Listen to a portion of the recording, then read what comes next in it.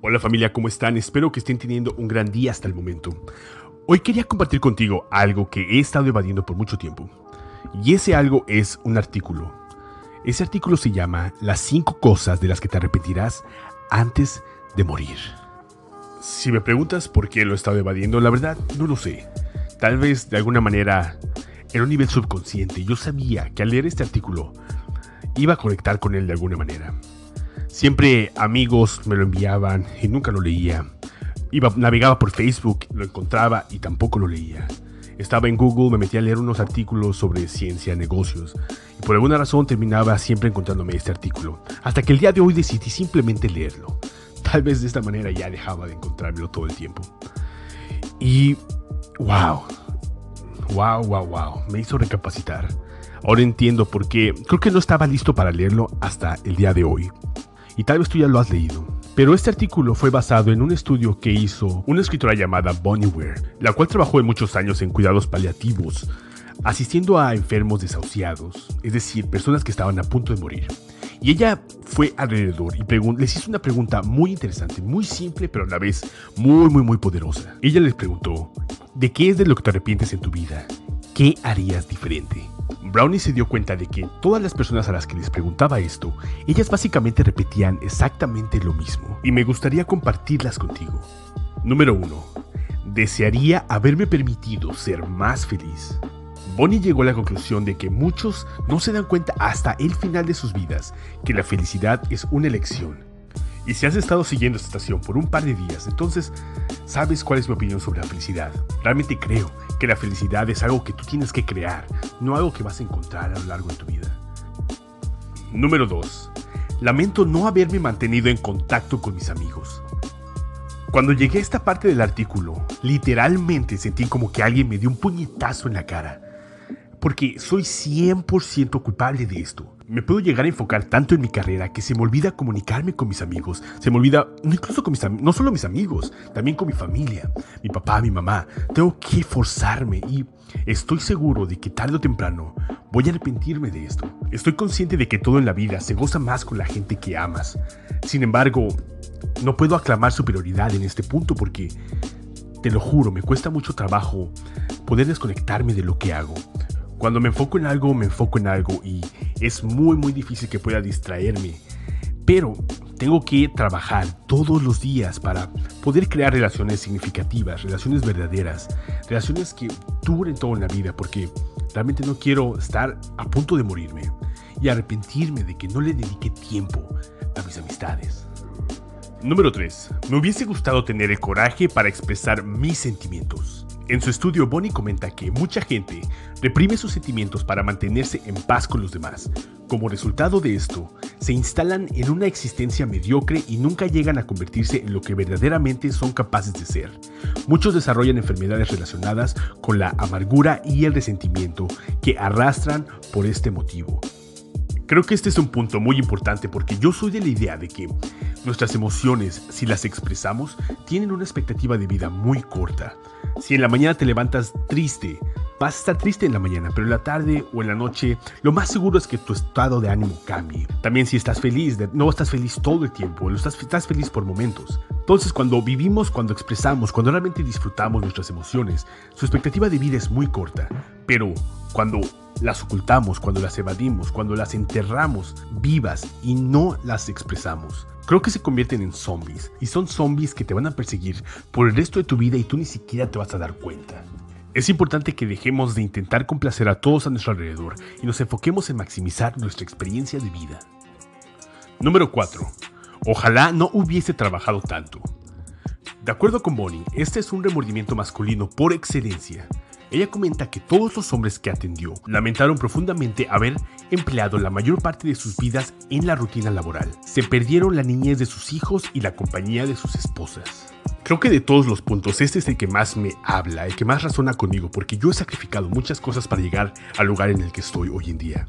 Y estoy dispuesto a sacrificar muchas cosas más. Así que tengo que estarme asesorando a mí mismo constantemente y recordándome que no es bueno trabajar tanto. Especialmente si todos los hombres que han estado a punto de morir coinciden exactamente en lo mismo, en el hecho de que hubieran deseado no trabajar tanto y pasar más tiempo con las personas a su alrededor. Número 5, que creo que es importante decirte que este fue el punto más común entre todas las personas que estaban a punto de morir, tanto hombres como mujeres, así que este es probablemente el más importante. Número 5. Ojalá hubiese tenido el coraje para vivir una vida auténtica por mí mismo, no la vida que otros esperaban de mí. Creo que ni siquiera hace falta leer lo que el artículo dice sobre este punto. Creo que todos nosotros, tanto tú como yo, hemos sido víctimas de esto. La sociedad, nuestros familiares, nos han dicho cómo se supone que tenemos que vivir nuestras vidas, cuando ellos han sido personas que también las generaciones anteriores les dijeron cómo se supone que tenían que vivir las suyas. Y tenemos que recordar que todos hacemos lo que podemos en base a nuestro nivel de conciencia. Es por eso que la sociedad o la gente que más te ama va a querer forjar un camino por ti sin siquiera preguntarte si es lo que realmente quieres de tu vida. Así que es importante encontrar el valor para decirle no a todas esas ideas retrógradas, a todas esas ideas que simplemente no van de la mano con lo que queremos para nosotros.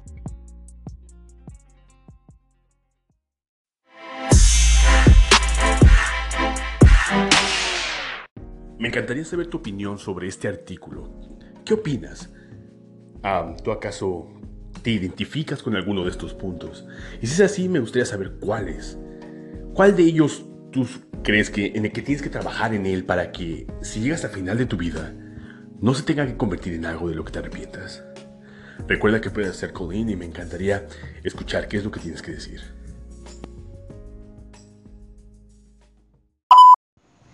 Hola Jorge, saludos desde México. Espero que también estés teniendo un día excelente. Y me encantó el tema que estás hablando el día de hoy sobre este artículo científico que encontraste. Me pareció muy interesante cómo lo abordó el autor y cómo fue clasificando estas 5 cosas. Y bueno, respondiendo a tu pregunta de cuál es alguna de estas razones o alguna de estas circunstancias con las que me identifico, sería con la que comentas sobre las emociones. Es irónico porque yo estudié psicología, soy psicóloga, pero creo que hay ciertas emociones que a veces nos cuesta trabajar o manejar. Lo que quiero decir es que en alguna puede que tengamos más dificultad que en otra. Y nada, como te decía Jorge, hay algunas emociones que son complicadas para ciertas personas y a veces son emociones positivas, no siempre son emociones negativas. En mi caso, las emociones que se me han complicado y que sigo trabajando actualmente son la emoción de amor e interés. Creo que si las llegas a trabajar, pero primero si llegas a reconocer que tienes una área de oportunidad, es una experiencia también valiosa y que te permite seguir creciendo. Entonces, sí, porque lo que quería puntualizar o remarcar es que también si no manifestamos esas emociones positivas, como tú dices, se vuelve frustrante y vas acarreando más problemas a tu vida. Entonces, estoy muy de acuerdo con lo que mencionaba el artículo.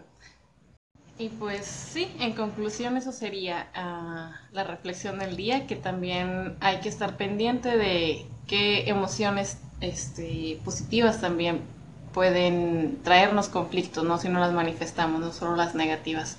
Era importante para mí hacer como hincapié en esa parte, pero lo demás del artículo, lo que comentaba sobre el trabajo, que los hombres, la mayoría los manifestaban, también me pareció interesante, me gustó ese punto y también es algo importante encontrar el equilibrio entre la vida profesional y personal, que a veces se vuelve una tarea que hay que recordar cada día, pero bueno, me encantó cómo explicaste el artículo y saludos hasta donde quiera que estés, saludos a todos tus oyentes de tu estación y nada, hasta luego.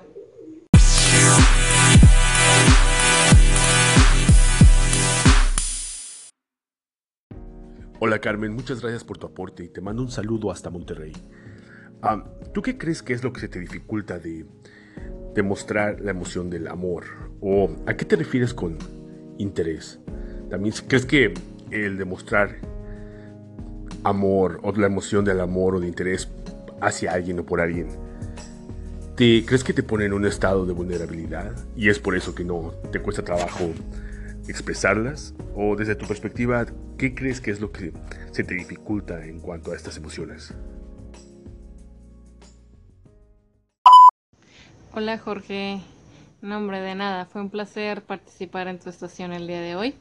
Y bueno, sí, respondiendo a tu pregunta, creo que es la vulnerabilidad lo que me dificulta un poquito entablar esta serie de emociones con otra persona. Y pues nada, he aprendido a valorar las ventajas de ser vulnerable. Lo he llevado a la práctica, no solamente me quedo con la teoría. Y he obtenido resultados muy buenos que me van marcando, me van indicando que ser vulnerable es muy importante si quieres tener una conexión, realmente una conexión con otro, ¿no? Entonces sí, creo que es una cuestión que a muchos nos asusta al principio, pero que si la trabajamos realmente es muy, muy valiosa.